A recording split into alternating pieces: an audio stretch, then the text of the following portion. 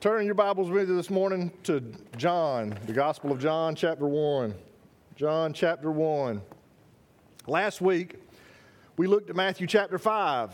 And as we looked, we saw Jesus at some point turned and noticed a large crowd that was gathered around him. And at this point, God must have looked at him and given him permission to preach the longest recorded of his sermons in Scriptures, the Sermon on the Mount. At the beginning of the sermon, Jesus gave us a list of people who were blessed, called Beatitudes. The list of people who were blessed was not given to the Jew of that day. That list was given to those who had accepted him as their Messiah, those who had been regenerated by the Son of God. Now, we looked at all of those who were blessed and could identify ourselves with some, but not all. And there were some of the blessings that he described that we had no chance to, that we could ever identify with. We learned that Jesus himself is the only one who could identify with every single one of those Beatitudes. But church, we also learned that we could strive to achieve those blessings in Jesus. Amen? Amen. Today I want us to consider how we might be able to identify with more of those blessings or those blessedness that we saw last week. So let's look at John chapter 1. We're going to start reading in verse 35. John chapter 1, verse 35. And John writes, he says, "Again, the next day, John was standing with two of his disciples, being John the Baptist. When he saw Jesus passing by, he said, 'Look, the Lamb of God.' The two disciples heard him say this and followed Jesus. When Jesus turned and noticed them following him, he asks them, 'What are you looking for?' What is it that you're looking for?" They said to him, "Rabbi," which means teacher, "where are you staying?" Jesus replied, "Come and you'll see." So they went and saw where he was staying, and they stayed with him that day. It was about 10 in the morning. Andrew, Simon Peter's brother, was one of the two who heard John and followed him. He first found his own brother Simon and told him, "We have found the Messiah," which means anointed one. And he brought Simon to Jesus. When Jesus saw him, he said, "You are Simon, son of John. You will be called Cephas," which means rock. Let's go to the Lord in prayer. Father, again, we come to you this morning asking forgiveness of our sins. Lord, we pray, Lord God, that you would be with us right now. Lord, I pray that you would hide me and your words would be heard from you. Lord, I pray that you bless the reading of your word. You'd right now, God, you'd awake us and shake us. Lord, you'd help us to feel revived. You'd help us to feel renewed. You'd help us, Lord, to have a desire in our heart to hear a word from you that we might be greater Christians to serve you in these last days before you return. Lord Jesus, please help us to hear a word from you this morning. In Jesus' name I do pray, and all God's children said, Amen. Amen. What is it that we just saw in that scripture? Now, I'll be honest with you, church, that I've read this scripture many times and in times past, and Mr. Crawford, I read it too fast and I didn't let it sink in. But this week, and I want to encourage y'all, please, after this service, sometime during this week, go back in this scripture and read it and let it sink in exactly what's taking place this morning. Now, as usual, I want to stop because something happened. What did we just read from? We just read from one of the Gospels, right? And what I've tried to teach you the past years that I've been here is when you open your Bible to the book, or one of the books of the Gospels, one of the four Gospels, you need to tell yourself, what? Jesus knew. Anytime you open one of the four Gospels, you need to immediately, Cynthia, tell yourself, Jesus knew. He knew. It prepares our minds to understand that exactly what's getting ready to take place. What we're getting ready to read, Jesus already knew. He already knew this day was coming, and this day is now upon us. Now, church, I want you to understand something else as well. The day that we're living in, today, Jesus knew. So many people I've heard, I just can't, I don't know how much I can take anymore. I don't know. Jesus prepared you for this day. He did. I'm not strong enough. Yes, you are. I'm not bold enough. It's in you. It's got to come out of you. Jesus created us individually for this day. He knew this day was coming, and He knew who you are. Church, we need to be prepared, amen? We need to be what God called us to be. Now, there are many times that I'm reading in Scripture that as I'm reading, I wish to myself that I could have been standing at a distance as the event unfolded. And church, this is one of them. I'd like to have been there this day. Just the day before, Jesus had walked on the scene where John the Baptist was preaching and baptizing those who believed. At some point, John looks up and sees Jesus standing in the crowd and announces for all to hear, "Here is the Lamb of God who takes away all the sin of the world. This is the one I told you about." As we look at John's gospel, we don't know who was there on that day, but we can all imagine that he did not keep a secret, as our scripture this morning tells us. Think with me here for a second. John was sent into the wilderness to preach the coming of the Messiah and to baptize those who would believe. Repentance of sin. Then one day he looks up. I don't know how many days he'd been in the wilderness. I don't know how many. Listen, I don't. But one day he looks up, Desi, and he sees the one who he's been preaching about. Listen, I can't. The older I get, the longer I live, the more I see in this world, the heartache that I see in this world. Stan, I can't wait for that. I don't want to die. I want to see my grandchildren. I want to see them live, but there's something inside of me. Listen, I want to see Jesus. Amen. I want to see Him. I've been preaching about Him and studying and teaching about Him for almost 20 years now. I want to see Him. Can you imagine the excitement, the thrill that filled John's heart, John the Baptist's heart, when he looked up in the crowd, Gary Page, and he saw Jesus standing there? Now, I've often wondered, Jesus was slick. Scripture says, he would just, he would fade in or he would fade out of a crowd, or Scripture says he would remove himself. He walked in that crowd, Stan, and I wonder how long he watched John and listened to John. And then, he kind of moved in such a way, and he looked at John, and John made eye contact with him. Can you imagine this? The one that you're preaching about is standing in front of you. And in my heart, Desi, I imagine Jesus, gotta love him, looked at John and said, I can't wait to see my Jesus. I can't wait. The longer I live, the more my heart aches to go home. This is not my home. I'm tired of the misery. I'm tired of the sadness, the day-to-day sadness. It seems like here lately the sadness outweighs the good. But listen, church, God is always good. When we stay close to Him, when we strive to meet these Beatitudes that we talked about last week, listen, our heart is going to grow fonder and the joy is going to well up inside of us. And we can't help it. Can you imagine? Can you imagine with me what it must have been like the day after John baptized Jesus? Word had gotten out about what had happened. Well, what are you talking about, Brother Kyle? What is it that you're saying that got out? What's the word that got out that had happened? Look at Matthew chapter 3 real quick. Matthew chapter 3, verse 13. This is what actually happened the day before. Matthew records, "Then Jesus came from Galilee to John at the Jordan, and to be baptized by him. But John tried to stop him, saying, 'I need to be baptized by you, and yet you come to me.'" Now, church, I don't know if you can relate to this or not, but I feel like I can.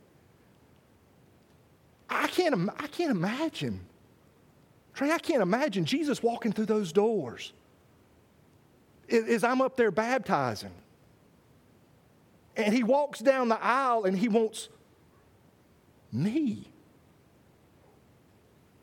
to baptize him. I would do what my Lord says, but I can't imagine that. I know it'd be an honor, but how do you baptize the Son of God? You and all you can feel your sin sometimes. How in the world could you do this? I can feel John's pain as he says this to Jesus. But Jesus answered him, allow it for now.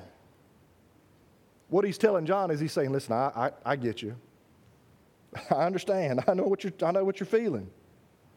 Because this is the way for us to fulfill all righteousness. You see, John was playing a part in fulfilling righteousness. Then he allowed him to be baptized. After Jesus was baptized, he went up immediately from the water. The heavens suddenly opened for him, and he saw the Spirit of God descending like a dove and coming down on him. And there was a voice from heaven. This is my beloved Son. I take delight in him. This is what had happened just the day before. Church, we know that Andrew and John were the two who were following Jesus in our scripture this morning. But what we do not know is if they were present when Jesus was baptized and stayed with John the Baptist until the next day. We also do not know if, as followers of John the Baptist, if they had heard word of what took place and then traveled at least 5 miles from their home in Capernaum to see what had happened. All we know is that they had heard and they came to investigate. Church, why do people come to church? Why is it that they come to church?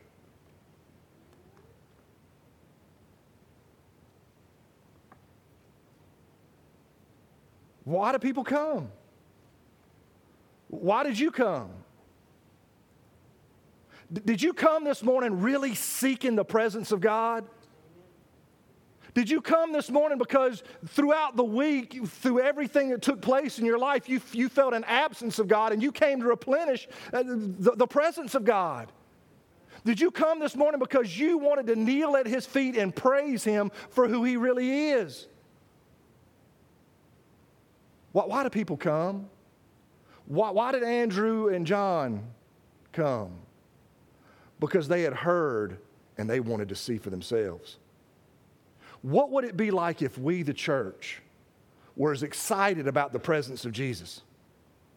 That when we walked through those doors, we had to go out and we had to tell everybody what we'd seen. We'd been in the presence of God and we had to tell it. What would it be like?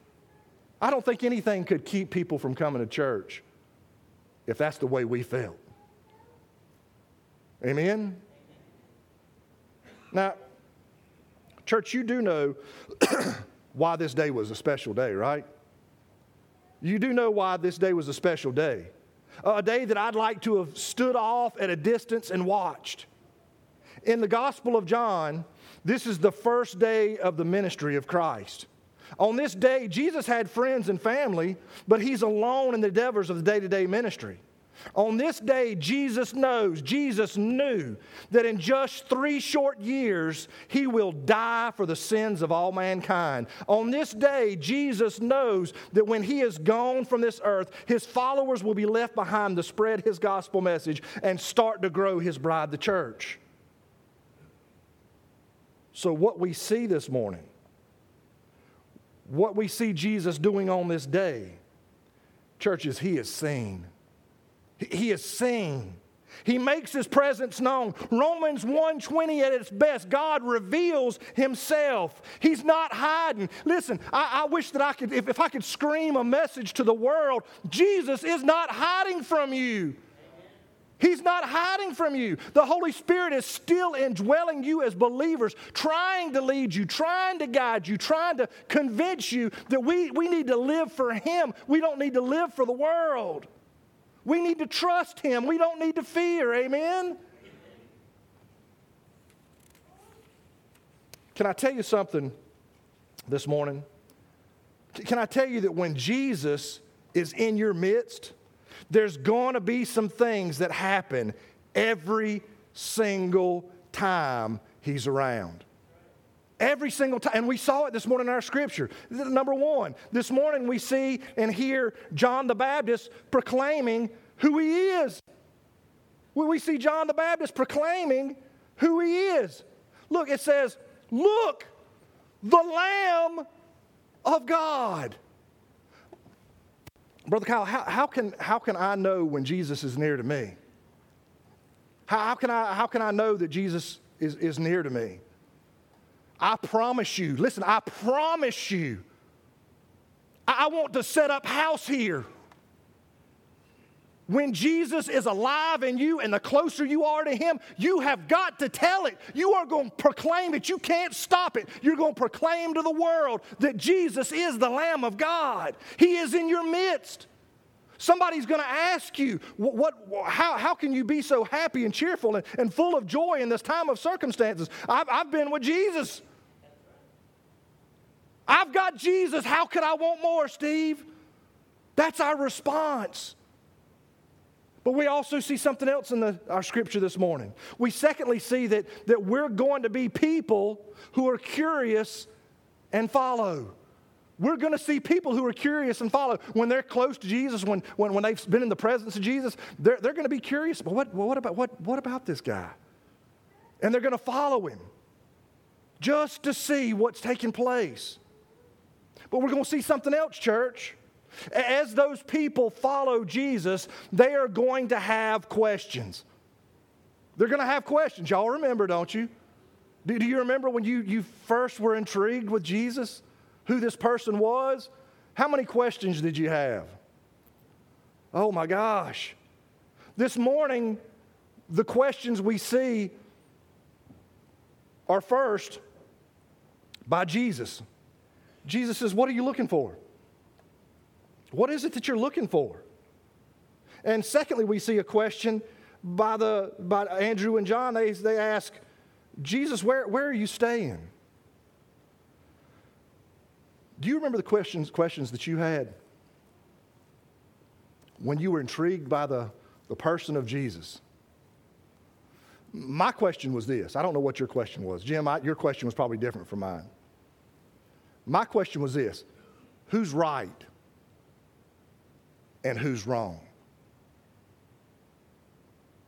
Y'all do realize in just about every equation in life, somebody's right and somebody's wrong. You hear the big argument when a Christian's speaking to an atheist or a non-believer. They look at the non-believer and say, "Listen, if you're right and I'm wrong as a Christian, I've lost nothing. But if I am a Christian is right and you are wrong, you've lost everything." There is a definitive right and wrong in just about everything in life. Everything in life. And we always want to be on the right side. And listen, in our arrogant minds, we always think we are on the right side. Well, if they would just listen to me, if they would just follow my lead, if they would just, listen, Jesus is saying this, listen, follow me. Follow me. Can I tell you who's right in everything, church? Jesus Christ, the Messiah. He's right in everything. I'm glad that I don't have to be right. But I can point you to the one who is right in all things, and that's Jesus. Think for a second. Doesn't that just cure all the problems in the world today? Every single problem, Gary Page, in the world today, every problem, every political problem, every agenda is completely fixed with following Jesus. That's it. That's it. Now let's explore the first question first, real quick. Jesus says, what are you looking for? What are you guys looking for? When you found Jesus, when He revealed Himself to you, what were you looking for, church?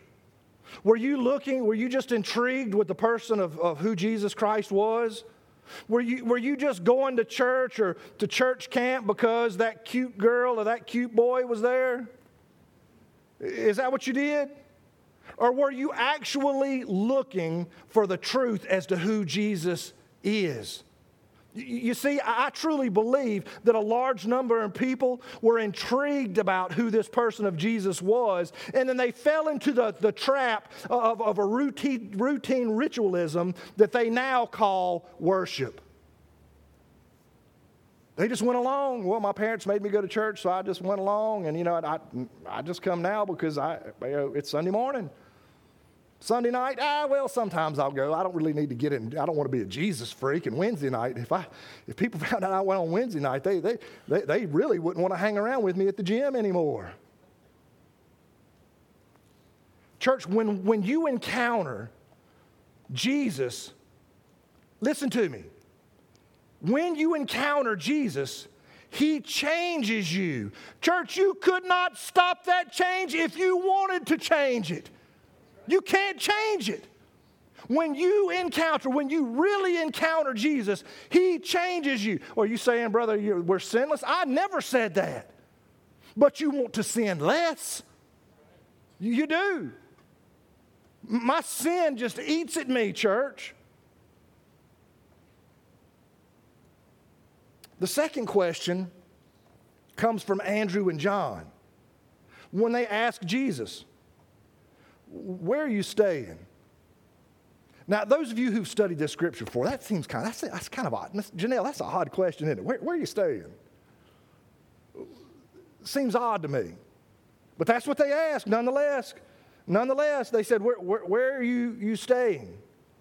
Did you notice that, like so many times in our scripture, Jesus does not what? That's right, Miss Janelle. He doesn't answer the question.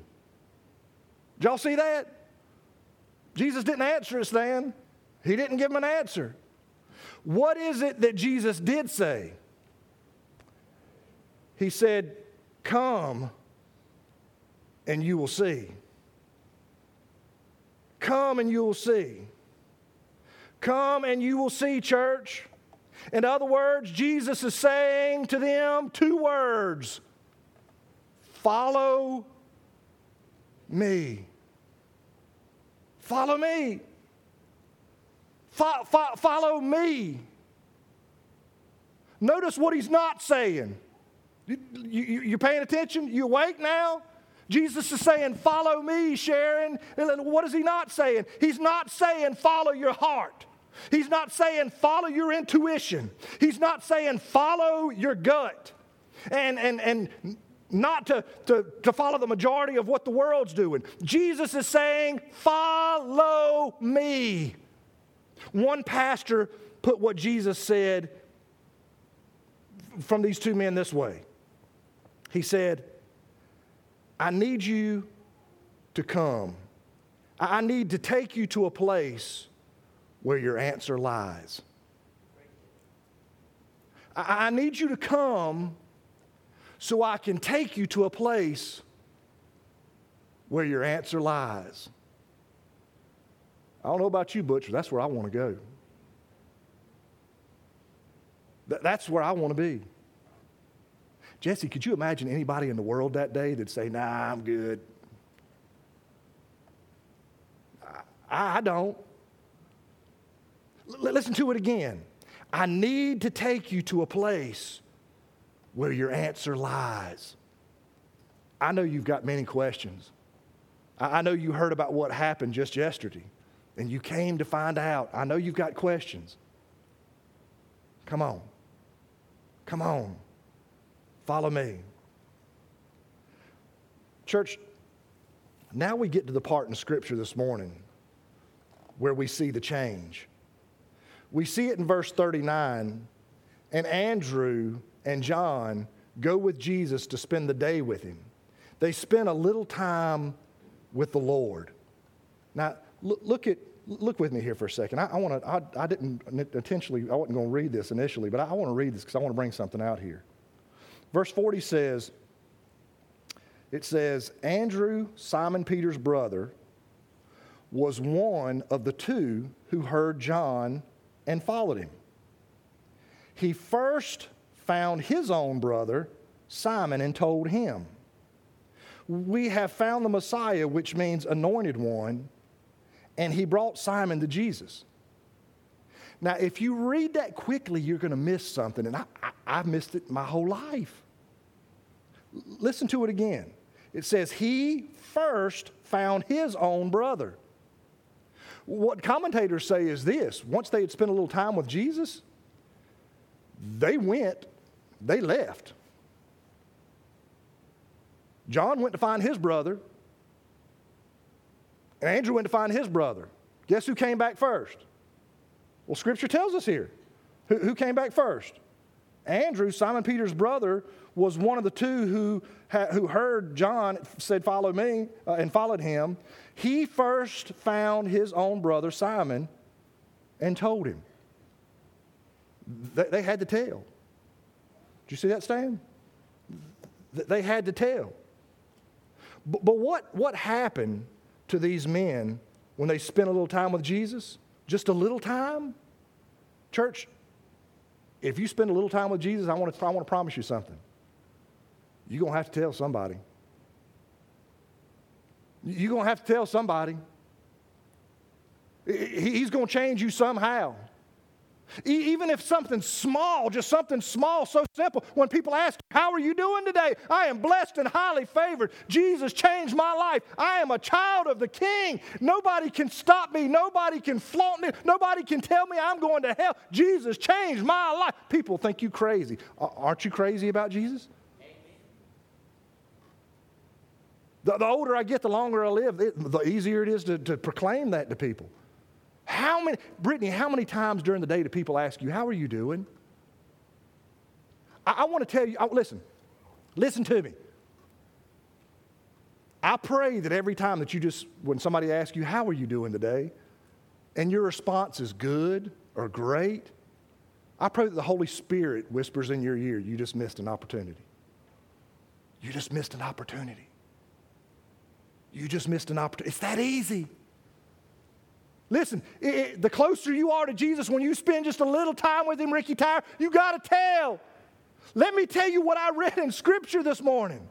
Let me tell you what I found in the Word of God.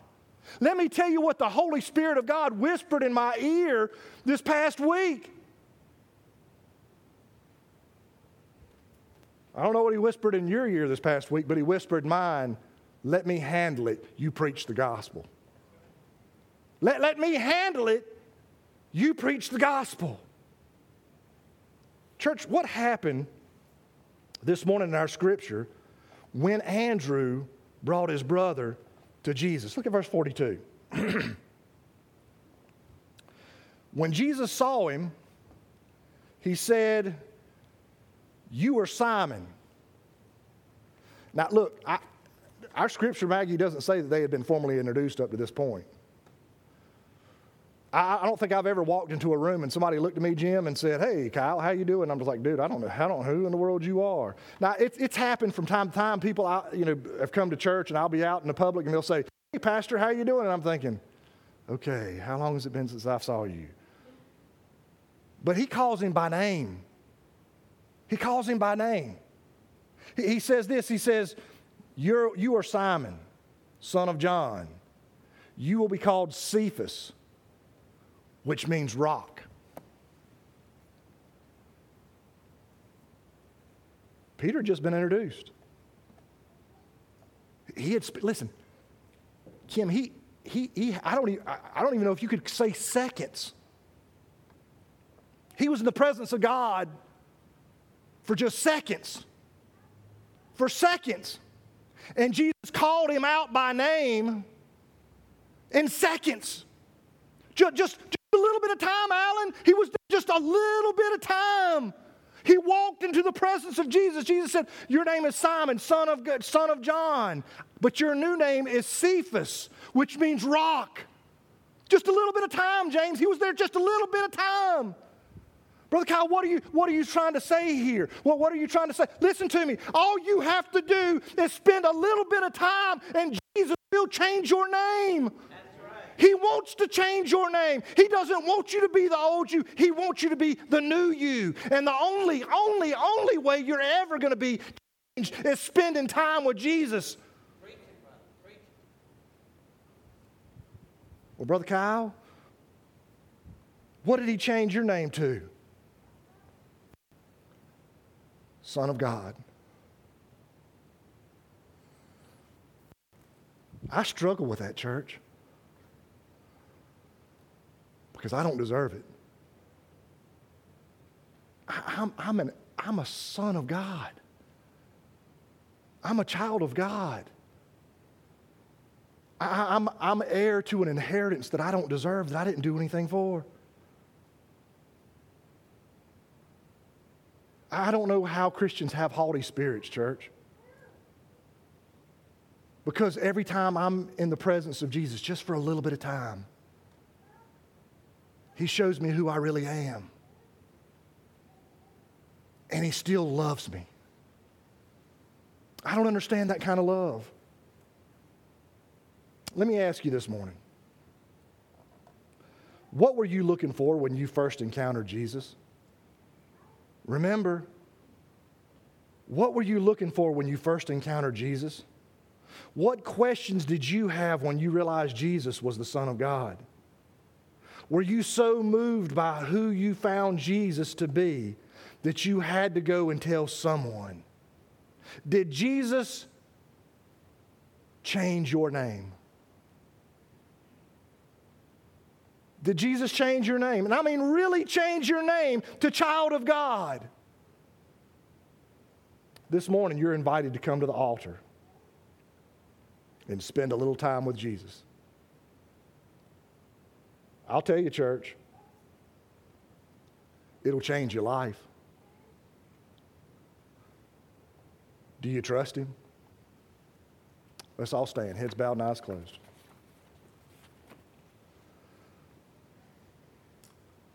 Father, we're here this morning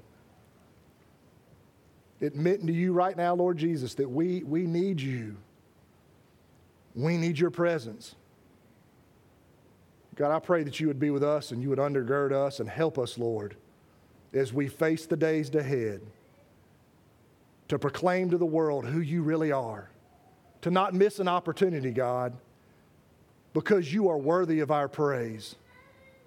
Please, Lord, bless the little bit of time that we're going to spend with you right now. Help us to feel your presence like never before during this time of invitation. In Jesus' name I do pray. With all heads bowed and all eyes closed, do you need to come? Do you want to come spend a little time with Jesus? Now is your chance. Will you come? If you're here this morning and you've never accepted Christ as your personal Savior and you know you need to do that right now, will you come?